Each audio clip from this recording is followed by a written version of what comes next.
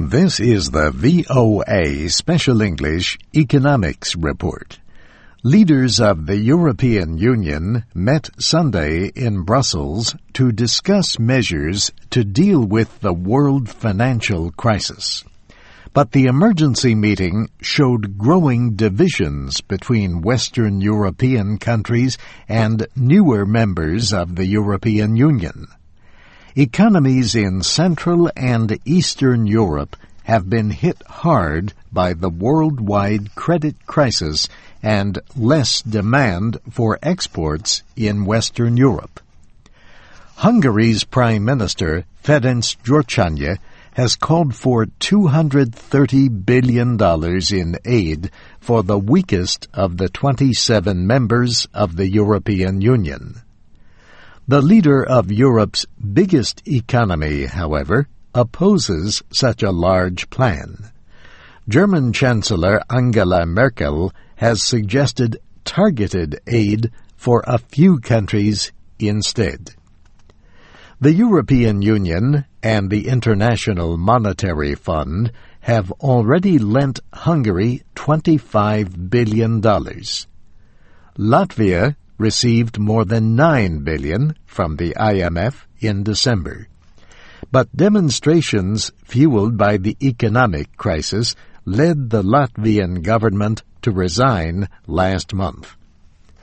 The World Bank and two European development banks agreed last week to provide up to $31 billion in aid to Central and Eastern Europe. A main concern is that the failure of some banks or governments to pay their debts could send a financial shock across many countries. The effects could reach beyond Central and Eastern Europe. Banks in Austria, Italy, and Sweden that expanded into the area during good times are now in danger of heavy losses. Even in countries outside the euro area, like Hungary and Poland, businesses and individuals often borrowed in euros. Lower interest rates made euro loans a good deal at the time. Now those loans have become more costly as local currencies have lost value. Chances are greater that foreign currency loans in some countries will not be paid back. But some of the Central and Eastern economies in the European Union are in relatively good health. Poland is the biggest, and its economy is less dependent on exports.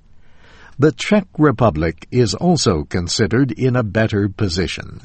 The Czechs currently hold the EU presidency.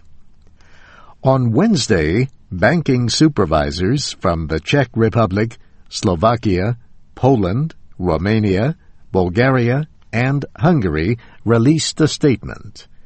They expressed concerns that information about risks to financial systems in Central and Eastern Europe is often simplified and misleading.